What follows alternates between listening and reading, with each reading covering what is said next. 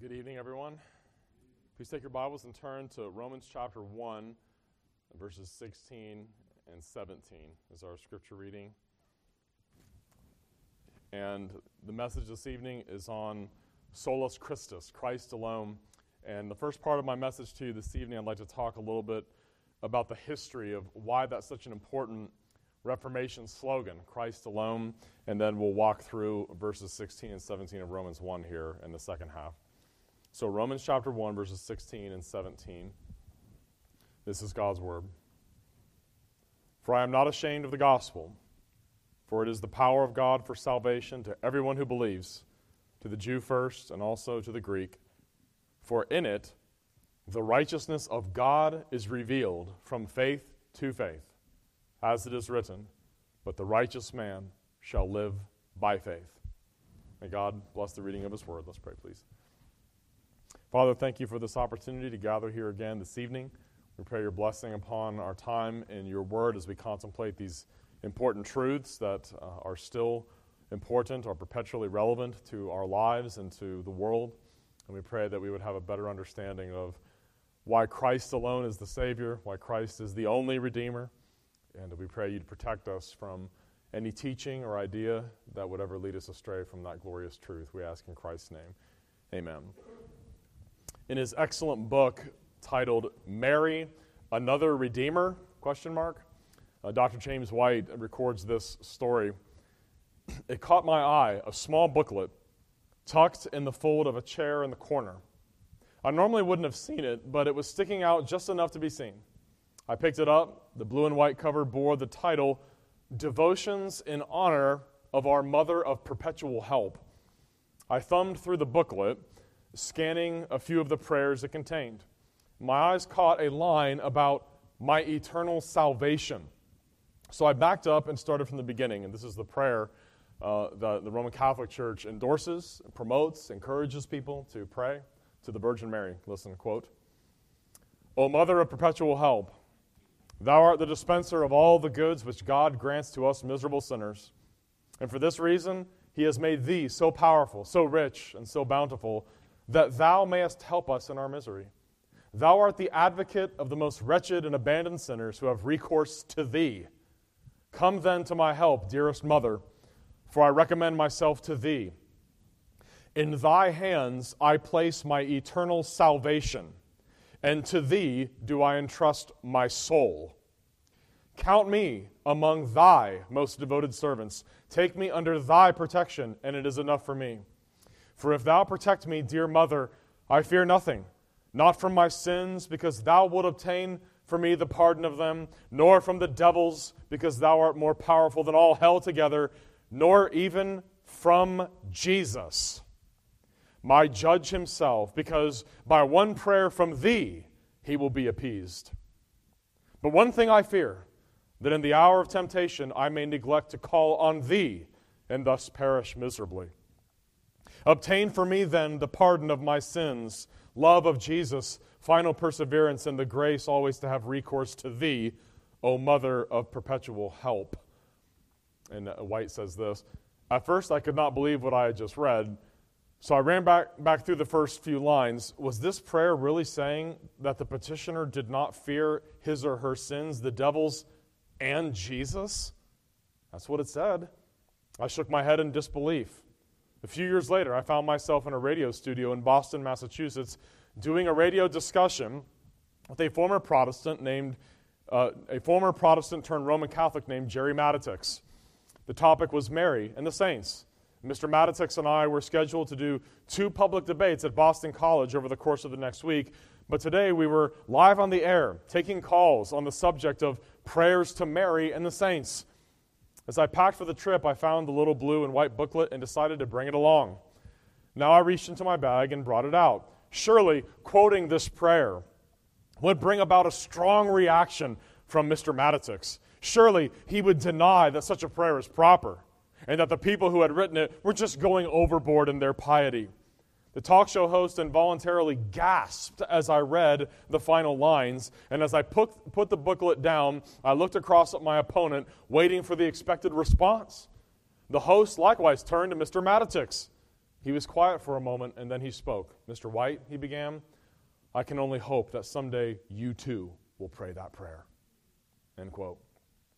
I want to be as clear with you as I can possibly be. Anyone who prays that prayer is damned. Lost. Cannot possibly know Jesus. Cannot possibly know Jesus. If you pray to someone to save you from Jesus, you don't know Jesus. It's a false Jesus. It's another Jesus. It's another Christ, another gospel, another spirit. Question 21 of the Shorter Catechism is the next question after the one I read to you this morning.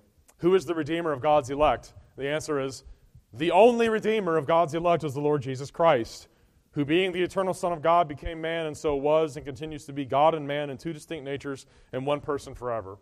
The very first time I ever read the Shorter Catechism, I wondered, why would they say the only Redeemer? I mean, the question is, who is the Redeemer of God's elect? Shouldn't the answer just say, the Redeemer of God's elect is Jesus Christ? Why would they say the only Redeemer? Why is that in there? Why do they say Christ alone, the only Redeemer? We're going to find out. When Martin Luther first had what historians and scholars call his evangelical breakthrough, Luther was very zealous to make his findings known to others. And keep in mind, this guy was a monk in a Roman Catholic monastery.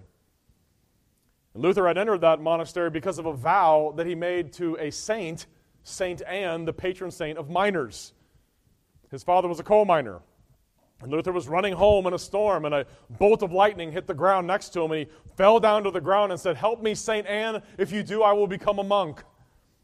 So he entered the monastery because of praying to saints. He entered that monastery troubled by his own sinfulness. He was extremely devout in his monastic duties. The historians all record this. He fasted often.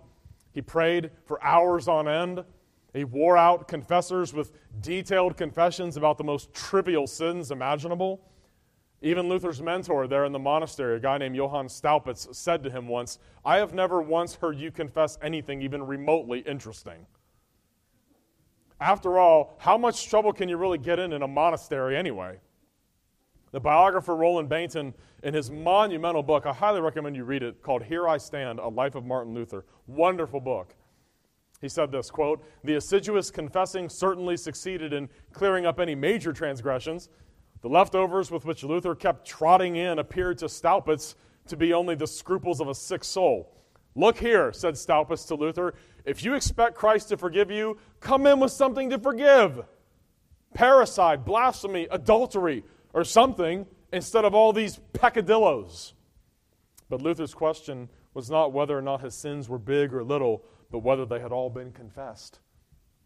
The great difficulty which he encountered was, to be sure, that everything had been recalled, and he learned from experience the cleverness of memory in protecting the ego, and he was frightened when, after 6 hours of confessing, he could still go out and then think of something that had eluded his memory." End quote. You see, the issue was Luther knew better. Luther knew better. The Holy Spirit of God was pulling the curtains back from Luther's spiritual eyes and giving him a glimpse of what he really was. Remember James White and Jerry Matitix? Jerry Matitix was once upon a time a PCA minister, apostatized and became a Roman Catholic apologist, a defender of the Catholic faith. And in one of those debates he did with James White, I've listened to those debates, Matitix said Luther just had an extreme Augustinian understanding of salvation, and he had an overactive conscience. And White and many others would say, no, he didn't have an overactive conscience. He was under the conviction of the Holy Spirit of God. And when you're under the conviction of the Holy Spirit of God, nothing will work to bring you peace except the true gospel. That's what happened with Luther. Luther knew better. He knew he was a depraved, sinful man. No matter what Rome gave him to do, he would do it, and it wouldn't relieve his conscience. He still knew he was condemned before God. If God really is God and God really is holy, if he knows everything, then I'm lost, and he knew that. God is a righteous judge. He cannot tolerate any sin in his presence or before his eyes. And when Luther's superiors in that monastery, when they saw how troubled he still was, they decided to send him off to the newly founded University of Wittenberg in Germany. And they made him a professor of Scripture. And from Rome's perspective, that was certainly a tactical blunder on their part. Luther's intensive study of the Word of God, that's where he found the gospel. That's where he found Jesus. In particular, the impact of Paul's letter to the Romans was enormous upon Luther's life. And as he read that epistle, he contemplated that passage that we just read there.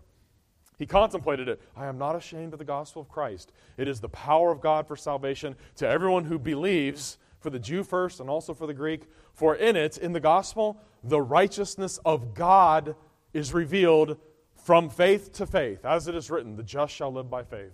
And Luther wrote this, quote, I greatly longed to understand Paul's epistle to the Romans, and nothing stood in the way but that one expression, the righteousness of God. Because I took it to mean that justice, that righteousness whereby God is just in punishing us for our sins. My situation was that, although an impeccable monk, I stood before God as a sinner, troubled in my conscience, and I had no confidence that my merit would assuage him. Therefore, I did not love a just and angry God. Rather, I hated and murmured against him. Yet I clung to the dear Paul and had a great yearning to know what he meant. Night and day I pondered it until I saw the connection between the righteousness of God and the statement, the just shall live by his faith. Then I grasped that the righteousness of God is that righteousness by which through grace and sheer mercy God justifies us through faith. Thereupon I felt myself to be reborn and to have gone through open doors into paradise. The whole of Scripture took on a new meaning, and whereas before the righteousness of God had filled me with hate, now it came to be inexpressibly sweet and greater love. This passage of Paul became to me a gate of heaven. And listen to this. He says, if you have a true faith that Christ is your Savior, then at once you have a gracious God. For faith leads you in and opens up God's heart and will that you should see pure grace and overflowing love. End quote. He finally got the gospel. Why was he so troubled? Why did he think he was going to go to hell? Because he was trying to become righteous. He was trying to do enough to satisfy God. And when the Holy Spirit's convicting you of your sin, then it's not going to work. Solus Christus, the Latin Christ alone. Why is that particular sola? Remember, there's 5 Reformation solas. Solus Christus is one of them. Why is that one so important? Why is it essential for Christians to understand what Christ alone really means? Throughout Luther's days as a Roman Catholic monk, you see, he was given many things other than Christ to try to help him get to heaven, to try to give him a sense of peace in his conscience. Luther took a pilgrimage to Rome, and he viewed relics. Luther went to Mass. Luther went to confession. Luther prayed to and knew about saints, and he looked to saints for help. Luther understood the idea of purgatory, and he still believed in purgatory when he wrote the 95 Theses. If you don't know what purgatory is the idea that sin has different levels, and if you commit mortal sin, something that's really serious, you kill the sanctifying grace that was infused into your soul at your baptism, and if you die like that, you will go to hell. So if you commit mortal sin, you kill the grace that was saving you before, and now it's gone. You have to go to a priest, you have to do penance, you have to get absolution from the priest, and then that grace is restored to you, but you might still have some temporal punishments left from your venial sins. And if you die without having suffered enough for your venial sins, you have to go to a place called purgatory. Purgatory is where you suffer for your sins before you can go to heaven.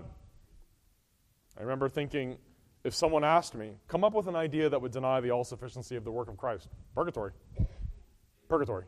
You have to suffer for your own sins. In fact, the Latin phrase that their dogmaticians use, their systematicians, their theologians use is satis patio. Satis patio is Latin for suffering of atonement. What do you do in purgatory? You atone for your own sins by your own suffering. Luther believed in that. He thought purgatory maybe that would work. He tried every arrow in Rome's quiver, but nothing worked. He was still lost and hopeless, and he knew it. He was so very sad about what he knew to be true. He knew he was a sinner. And when he was judged by the holy God, he would be justly and righteously condemned to hell forever. He knew that was going to happen. But when he finally saw the gospel, all of that changed. Luther saw that what God demands from us in his law and those 10 commandments that none of us keep perfectly, what God demands from us in the law, he freely gives to us apart from works by faith alone in the gospel of Jesus Christ. And when Luther discovered it, when he saw it in the New Testament and laid hold of it and was saved, he wanted to share it with everybody. And he shared it with his leaders there in that monastery.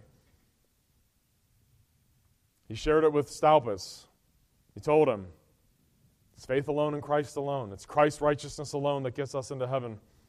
And after watching Luther express his dismay at the sight of a collection of relics, you know what relics are? Relics were pieces of teeth from the apostles and pieces of straw from the manger that Jesus was laid in and all kinds of other stuff like that. Staupitz saw Luther was revolted by this. And he said to Luther, if you leave the Christian to live only by faith without the crutches of visible relics and pilgrimages and purgatory and Mary, what will you put in their place? And Luther said, Christ. A man only needs Jesus Christ. Not Mary, not saints, not pilgrimages, not good works, not relics, not masses, not priestly confession, not purgatory, not the Pope, not fasting, only Christ. Christ alone. And that's why the Westminster Divines, writing just a short time after the age of Luther and the Lutheran Reformation, that's why they said, who is the Redeemer of God's elect? The only Redeemer of God's elect is the Lord Jesus Christ. What will we put in the place of popes and purgatory, indulgences, works, relics, penance, priests, and pilgrimages? Christ. This confession of Luther's was the lifeblood of his sin-weary soul. But like the Roman Christians who received Paul's letter so long ago before this, believing in the one true gospel and rejecting all of its counterfeit competitors, it would cost Luther dearly. It would cost him dearly. And that's why Romans 1, 16 and 17 is always relevant. You still have your Bible open to it? Look at the opening phrase of verse 16. What does Paul say there?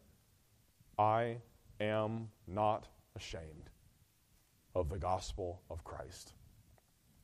I want to warn you, the temptation is going to be ashamed, to be quiet about your Christian faith and your Christian commitments. I mean, who wants to be ostracized and looked at as a loser or a nerd or one of those religious types? But you got to embrace all that. You just have to embrace it. Let the chips fall where they may. I am not ashamed of the gospel, says Paul, for it is the power of God to salvation for everyone who believes, for the Jew first and also for the Greek. And if we believe it's becoming more and more difficult to be a Christian in our own country today, what we experience really cannot be compared to what so many of those early Christians experienced in those Roman times under those Roman emperors for 300 years after the coming of Christ. Remember the Emperor Nero? Nero was the first Roman emperor to openly persecute the Christian faith. He would gather up Christian people, have their bodies dipped in tar, and then set on fire on pillars to light his garden parties. And he would take his guests around in chariots to look at Christian people burning as torches to light his garden in the evening, and would mock them, saying, "Behold, the light of the world." Yes, it's becoming less and less popular to be a Christian today in America, but most of us today would fall into the category Hebrews 12:4 describes, you have not yet resisted to bloodshed. Most of us have never had bloodshed for our faith in Christ. So whatever our situation, whatever our political climate, we are to be unashamed of the gospel, unashamed of Christ and His Word, and unashamed of what is right. What still is a sin today, I don't care how many people in our culture or how many doctors get on TV and tell us it's all natural to be gay or LGBTQI or STUV, whatever other letters are coming, it's still wrong, it's still sinful, and you and I need to let people know that. We need to let them know we don't go along with this stuff. It's very easy for me to say that from this pulpit in a room full of friendly people who probably agree with most of what I'm saying. But think of Paul standing in front of mobs who wanted his blood, much the same way that Luther would stand before the Diet of Worms when his enemies wanted his blood too. Paul described himself in this way. 2 Corinthians 11:23, he wrote about himself, in stripes above measure. This guy had been beaten so many times, 40 lashes minus one. His body must have been a mess. He must have been a scarred up mess by the time his life was over. He says, in stripes above measure, in prisons more frequently, in deaths often. From the Jews, 5 times I received 40 stripes minus one. 3 times I was beaten with rods. Once I was stoned. 3 times I was shipwrecked. A night and a day I have been in the deep, in journeys often, in perils of waters, in perils of robbers, in perils of my own countrymen, in perils of the Gentiles, in perils of the city, in perils in the wilderness, in perils in the sea, in perils among false brethren, in weariness and toil, in sleeplessness often, in hunger and thirst, in fastings often, in cold and nakedness. Sound like fun? Everybody want to be a Christian now? As I said, somebody has got to write a book. Reasons you shouldn't follow Christ. Reasons you don't want to follow Christ.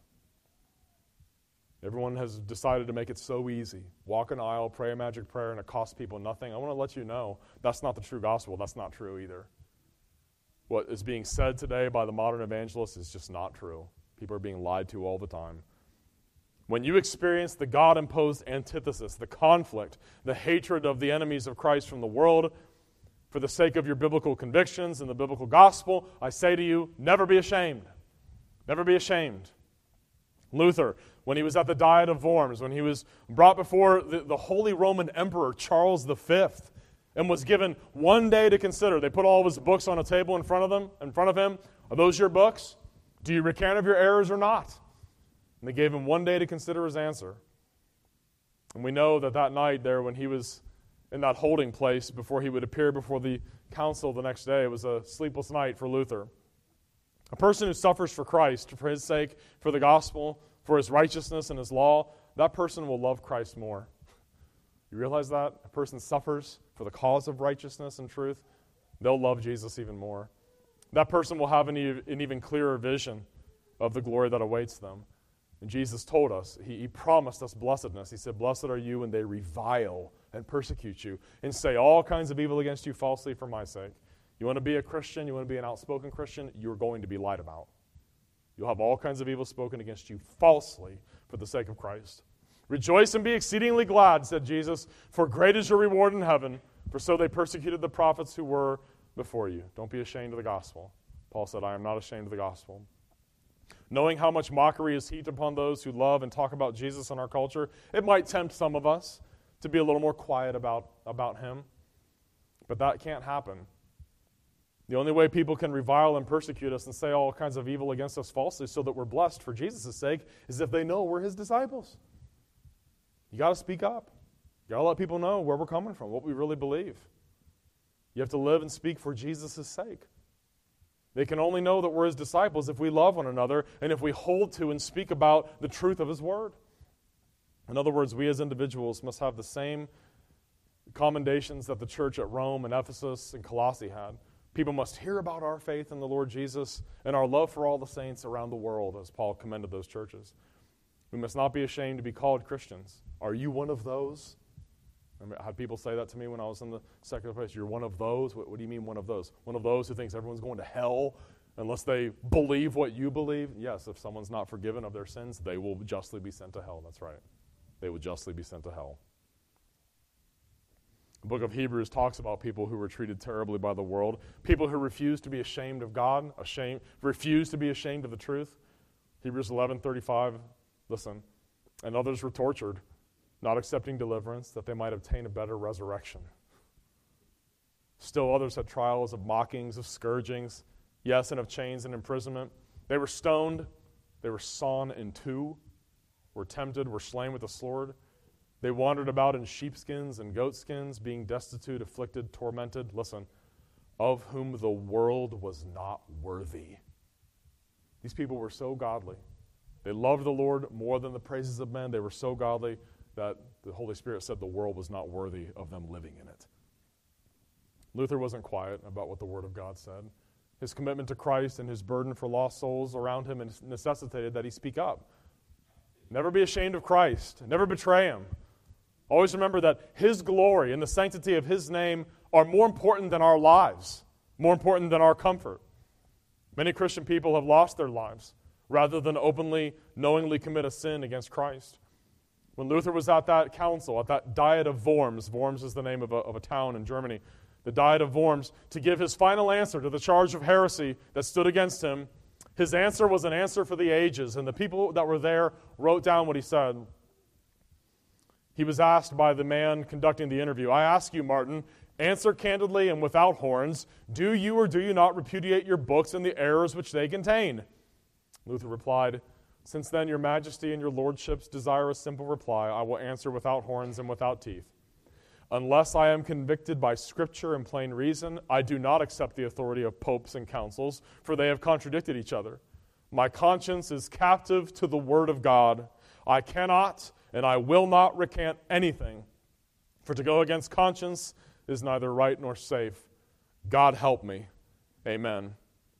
And church historians point out that Luther ended that speech with those phrases, God help me, amen, because his assumption was that by saying that, taking a stand upon the word of God, that his life would soon be over, that he would be captured by the Inquisition, tied to a stake and burned, because so many people had already been.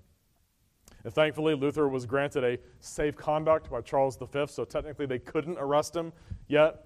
But once that safe conduct ended, it was made clear that his life was forfeit and a bounty was put out upon him. Luther's own prince, the ruler of his own region where he came from in Germany, Frederick the Wise, kidnapped him so the Inquisition wouldn't kill him.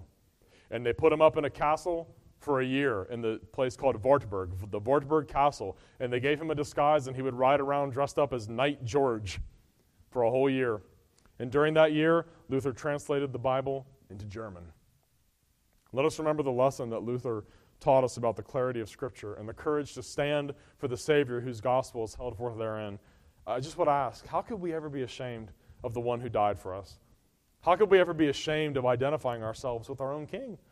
The one who bled and suffered on our behalf to secure our forgiveness, our justification, our place in heaven as children of the living God. How could we be ashamed of him? Because it's easier just to be a secret agent Christian.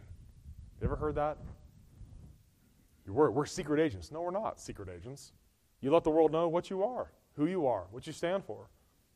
Paul's reasoning there in verse 16 is so simple.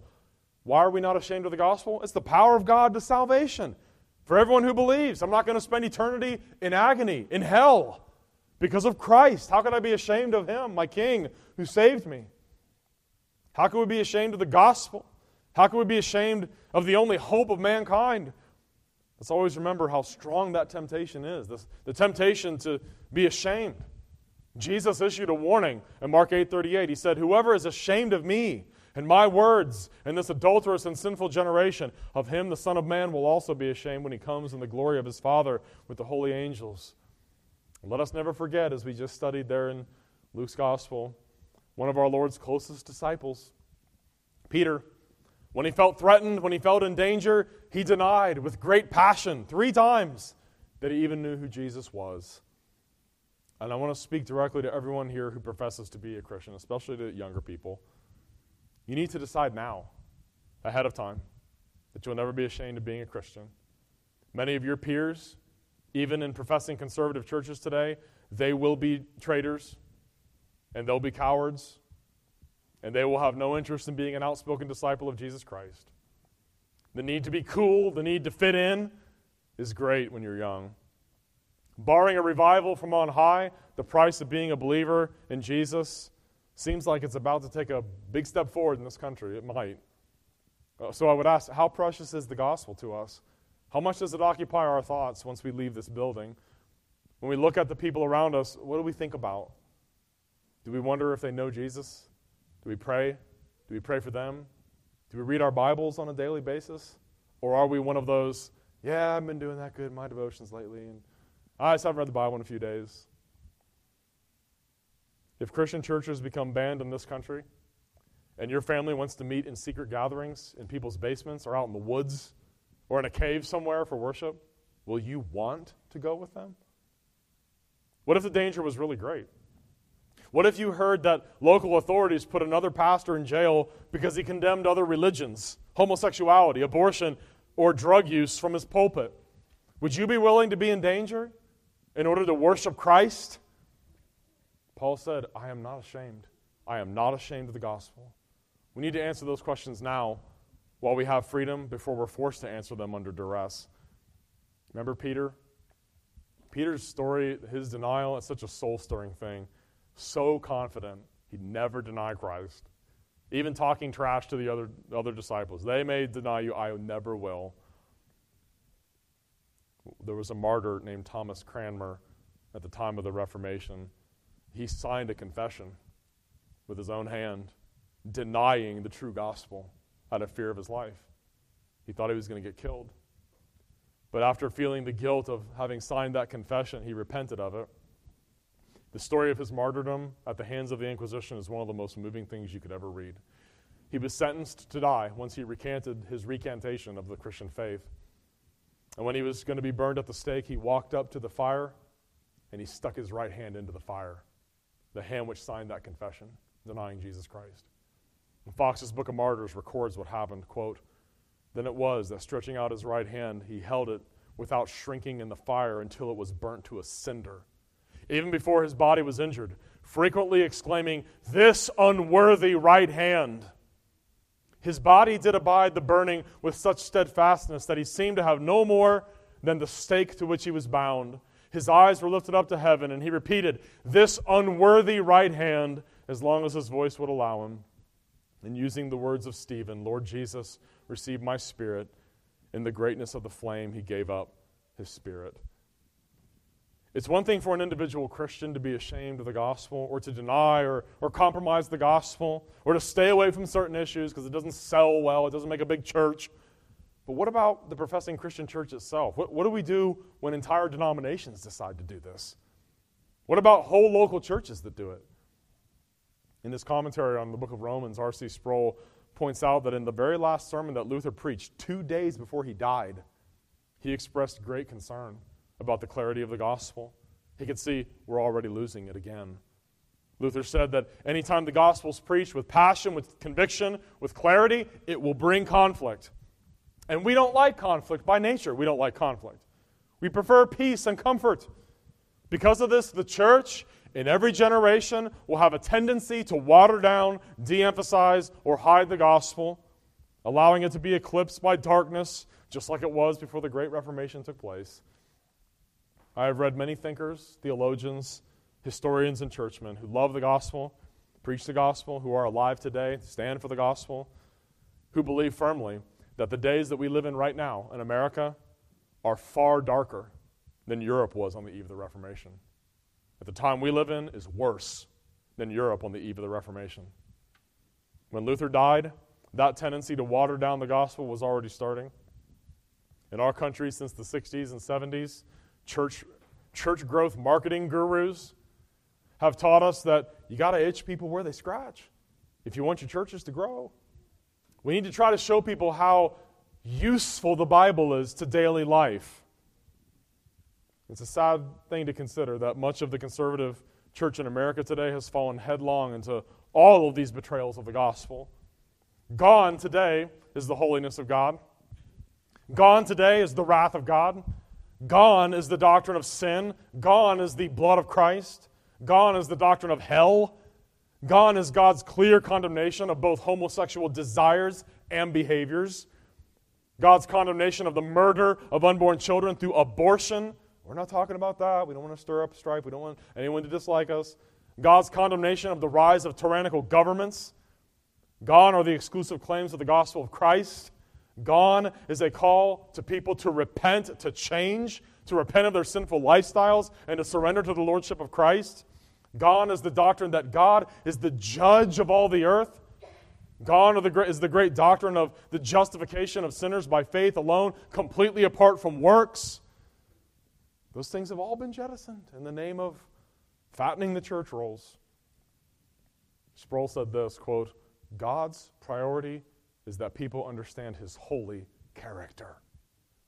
People may not feel their need of that, but there's nothing that they need more than to have their minds exploded in the understanding of who God is. God forbid that we listen to Madison Avenue and those who tell us to become hucksters, which is what Luther was complaining about," unquote. What people want today, they want power. Power to manipulate, to control life.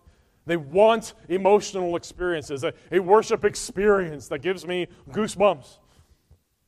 But the only place in which we find the power of God in Scripture is the gospel of Christ. God's power, His wisdom to the world, is shown in the bloody body of His Son hanging on a cross as the substitute for sinners, and Him preached as the only hope, as the only salvation of sinners. It is not in the articulate speech of the preacher. It's not in his jokes or his disarming personality. It's not in his ability to get people whipped up into an emotional fervor.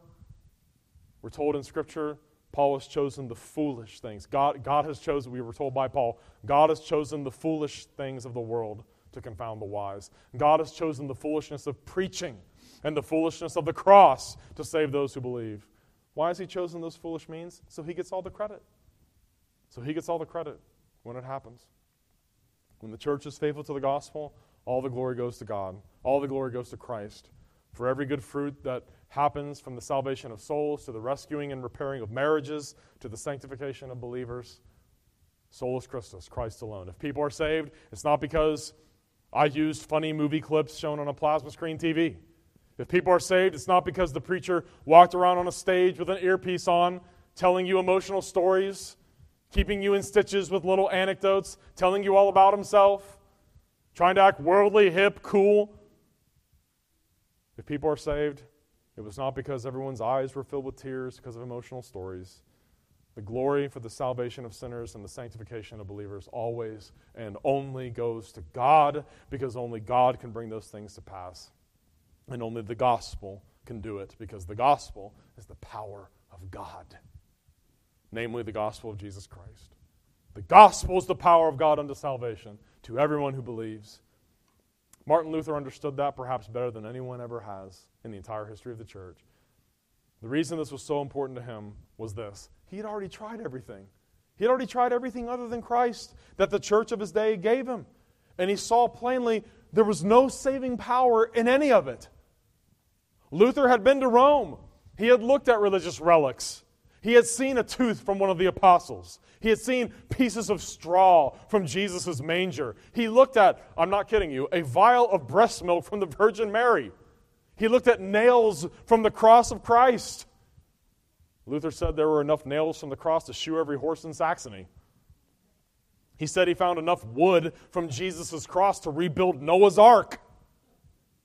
And even pieces of Jesus' diapers were on display. You know what he saw? There was no power in any of this. There's no life-changing power in it. There's no gospel. There's no salvation in any of it. But you know what?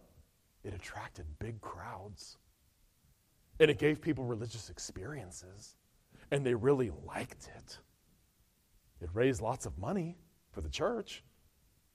Huge throngs of people from all over the world came to see this stuff. But it was emptiness. It was a facade. It was a pious fake. And all the while, there was Christ. The gospel, that's all we have, dear congregation. And if we don't have that, we're left without a weapon with which to assault the gates of hell. We're left with nothing to carry us through our heartache and through our losses. What looks like power to men, power sermons, power suits, power laser light shows, power fog, power music, power illustrations, power jokes, power this and power that. If it's not the gospel, there's no power in it. It may work to fill crystal cathedrals and remodeled warehouses, but it's an illusion. God is not glorified by thousands of unbelievers pretending to worship Him. The great Charles Spurgeon, a man who was greatly used of God, a man who believed in the power of the preached gospel to save people, one of the greatest preachers in the history of the church in the 19th century, he wrote this. Because you think anything that I've been mentioning to you, relics and power this and power that and trying to make the church updated and cool and popular, you think that's new? It's not. It's happened over and over and over again in church history. The only thing new today is the technology. It's the same old stuff. Spurgeon saw the same thing in 1850. And here's what he wrote. Some, I doubt not, have tinkered up Christ's teachings and Christ's gospel from a desire to do more good. Things are allowed to be said and done at revivals, which no one could defend. Do you notice at the present moment the way the gospel is put? I am uttering no criticism upon anyone in particular, but I continually read the exhortation, give your heart to Christ. The exhortation is good, but do not suffer it to cover the gospel word. Believe on the Lord Jesus Christ, and thou shalt be saved. In the Sunday school, the teacher is often saying, dear child, love Jesus. Now, this is not the gospel. The love of Jesus comes as a fruit. But the gospel is, believe on the Lord Jesus Christ, and thou shalt be saved. Listen to this now. If we think that we shall do more good by substituting another exhortation for the gospel command, we shall find ourselves landed in serious difficulties. If for a moment our improvements seem to produce a larger result than the old gospel, it will be the growth of mushrooms. It may even be the growth of toadstools, but it is not the growth of the trees of the Lord. End quote. In other words, you can ride the waves of pop culture and grow all sorts of stuff, but it's not going to be the trees of God. Look at verse 17 there in Romans 1. In it, in the gospel, the righteousness of God is revealed from faith to faith, as it is written, the just shall live by faith. In the gospel, the gift righteousness of God is revealed by faith from first to last. Some translators translate it by faith from first to last. That righteousness of God, what is that? What is the righteousness of God? That is the righteousness, the obedience of Jesus Christ. That's what he's talking about. The righteousness of God that is imputed to our account, that is attributed to our legal account. It's like money being transferred into our bank account. A whole life of perfect righteousness is transferred by God into our bank account before God, and then we are justified before God accordingly. It's the righteous standing before God that he gives to us. One of the commentators said this: the sense of the whole sentence, as we understand it, may be then set forth as follows. For in it, in the gospel being preached, a righteous status before God, which is God's gift, is being revealed. A righteous status which is altogether by faith. And then he quotes Habakkuk, the prophet Habakkuk, Habakkuk 2:4, the just shall live by faith. And when this passage says shall live, that's talking about not live in their daily Christian life, like we all have to live by faith in our daily life. It's talking about the eternal life that we have before God on the day of judgment. The just shall live, they shall have eternal life by faith in this divine righteousness that is given to us by faith alone. We're transferred from death to life by faith alone, not by our works, but by faith alone, because Christ alone. Not Mary, not saints, not works, penances, pilgrimages, purgatory, popes, or whatever. None of those things can save. Only Christ's righteousness is able to, and that's what faith lays hold of. The justified man lives to God. He is forgiven. He's justified in the sight of God by faith in Jesus alone, because faith lays hold of Jesus. And once faith has laid hold of Jesus and is resting on Jesus, God puts Christ's righteousness to cover us like a robe. And anytime we die clothed in his righteousness. And eternal life is our possession. Romans 1:17 was Martin Luther's favorite text. The righteousness of God, which is revealed in the gospel, is the very righteousness of Jesus Christ, which is given to us as a free gift. Romans 5:17, Paul said, for if by the one man's offense, that's Adam's sin, death reigned through the one, much more those who receive abundance of grace and of the gift of righteousness shall reign through the one, Jesus Christ. So I would ask you, the most important question you could have an answer to is, do you personally possess the gift of righteousness? Do you have it? Well, how can you have it? Repent and then believe in Jesus Christ and stop believing in anything else. Don't trust in anything else. You rely on Christ and Christ alone. And by the way, that is why our salvation is certain. That's why it's the normal state of the Christian to know they have eternal life. To know that if I get hit by a bus driving home tonight and die, I'm going to heaven. Because Christ's righteousness has met God's requirement for me. And his cross has already satisfied for all my sins. Why did that bring so much relief to Luther? Because the man rightly lived in terror of the holiness of God. Because the Holy Spirit was convicting him of his sin. You know, one thing I learned when I was in seminary, did you know that there's only one other human being in the history of the world who has had more biographies written about him than Luther? Can you guess who it is? Jesus. Luther. More books have been written on that guy than anyone else in history. And so many secular historians have said he was crazy. He was nuts.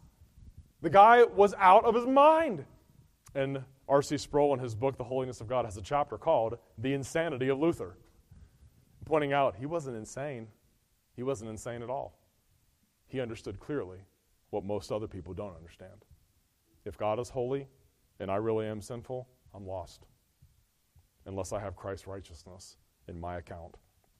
Finally, he had a sense of peace with God. The Holy Spirit of God convicted him of his sins. The only remedy to the conscience, which is supernaturally convinced of his sin and misery by the Holy Spirit, is the gift righteousness of God, the righteousness of Christ and his cross satisfying for all my sins. And once that poor, depressed German monk saw the gospel for what it truly was, a free gift given to repentant sinners by belief alone, completely apart from works, he never let go of it. Or rather, Christ never let go of him. If you don't fully understand why you need the gift of righteousness, I want to encourage you. Go home and read Exodus 20 tonight. Look at the Ten Commandments. You shall have no other gods before me. you ever had anything that took your affection away from God? You've broken that commandment. You shall not make any graven images. You ever lifted up your soul to an idol? Not talking about a statue or a silver idol or anything like that, but anything that you pursue with more vigor, more passion, that you loved more than God? You've broken that commandment. You ever taken the Lord's name in vain? You realize it's taking the Lord's name in vain to believe anything that's incorrect about God. You've ever said a single false thing about who God is, ever gotten the meaning of any passage of Scripture wrong? You've taken his name in vain. Do you always keep the Sabbath day holy? The whole day set apart for the public and private exercises of God's worship, except so much as is to be taken up in the works of necessity and mercy. Did you do that today? Neither did I. Honor your father and mother. Be always treated with perfect righteousness. All of your equals, your inferiors, and your superiors. Your mom and dad never lied to them. We used to do those good news clubs. Little kids would try their best to convince me they'd never lied to their parents, that they'd never disobeyed their mom and dad. Unless they had a younger sibling with them. Yeah, you did. You did here and here and here and here. You shall not commit murder. You ever been driving recklessly, foolishly? You're guilty of breaking that commandment. You put other people's lives in danger. You put your own life in danger. Adultery. Have you been perfectly chaste your whole life? If you're married, single-minded devotion to your wife all the time. Mind never wanders, ever, not once. I had a Jehovah's Witness tell me he'd never lusted after a woman on my doorstep. The guy was at least 10 years older than me. And I laughed, and he was offended. You ever stolen anything? Are you a perfect steward of all your money, all your assets, all your stuff? Have you always told the truth? Have you ever lied? Have you ever borne false witness? How about coveting? Have you always been perfectly content with everything in your life? Everything about yourself, the way you look, your talents, your gifts. You've never been jealous of another person ever. You've always rejoiced that other people are better than you are at everything that you've ever put your hands to. You ever been discontent at all in your life? And you've broken that commandment too. Why do we need someone else's righteousness? Because God is perfectly holy and righteous and just, and we are not. And Christ alone entered into that law, entered into that broken covenant of works, and achieved it for us. And he gives us that righteousness when we rest upon him. That's the good news. You know, America today is dominated by relativism. You know what relativism is? Think of relativism like this. Relativism is sitting on a tree branch and then sawing off the tree branch that you're sitting on. It's the absolute belief that there are no absolutes. So if relativism is true, it's false. Because it can't be true then, can it? And yet the majority of people that you run into, lock eyes with, see at the grocery store, see at work, are relativists. You have your truth, I have mine. What difference does it make if it works for you? The real question before us is a little more basic than that. I want to encourage you, when you hear people say that, as you will, you have your truth, I have mine. What's true for you is not true for me. The real question is, what are you going to do with your guilt before God? You need to know that every single human being on earth feels guilt. Every single human being you will ever talk to feels guilt about something. We all know that we have sinned. People say, I was raised in the church, but now I'm an agnostic, now I'm a Buddhist, now I'm a Unitarian, I'm an atheist. That's nice. What are you going to do with your guilt? What are you going to do with your guilt? That nagging sense of guilt that we have, that we've done things that are wrong, it's God's wake-up call to us. That one day we're going to be summoned out of our grave, whether we're in the mood for it or not, without our informed consent, and brought before God on the day of judgment to give an account to him of our thoughts, words, deeds, and motives throughout our entire life. And Jesus Christ alone can give to you as a free gift what you must have, do not have, and could never earn. A perfect robe of righteousness with which to cover your sin and to grant you forgiveness, and a not guilty verdict before God on the day of judgment. Those who have this gift and have the wonderful, divinely given sense of assurance, and those alone, we can really say with the Apostle Paul, for me, to live is Christ and to die is gain. Paul even says, I'm hard-pressed between the two, having a desire to depart and be with Christ, which is far better. Only a true Christian can say that and really mean it. To die is gain. Why? Because our real treasure is somewhere else. Our real treasure is elsewhere, reserved in heaven for us, while we're kept here by the power of God through faith for that salvation. The only Redeemer of God's elect is the Lord Jesus Christ. Solus Christus. The only Redeemer of God's elect is the Lord Jesus Christ. who being the eternal Son of God became man, and so was and continues to be God and man in two distinct natures in one person forever. Let's pray. Gracious Father in heaven, thank you for the gift of your Son, for the gift of eternal life, and for that gift of the very righteousness of God by which we're justified before you and have a legal title to eternal life. May our lives reflect that we've been called into union with Jesus, and may his name be glorified.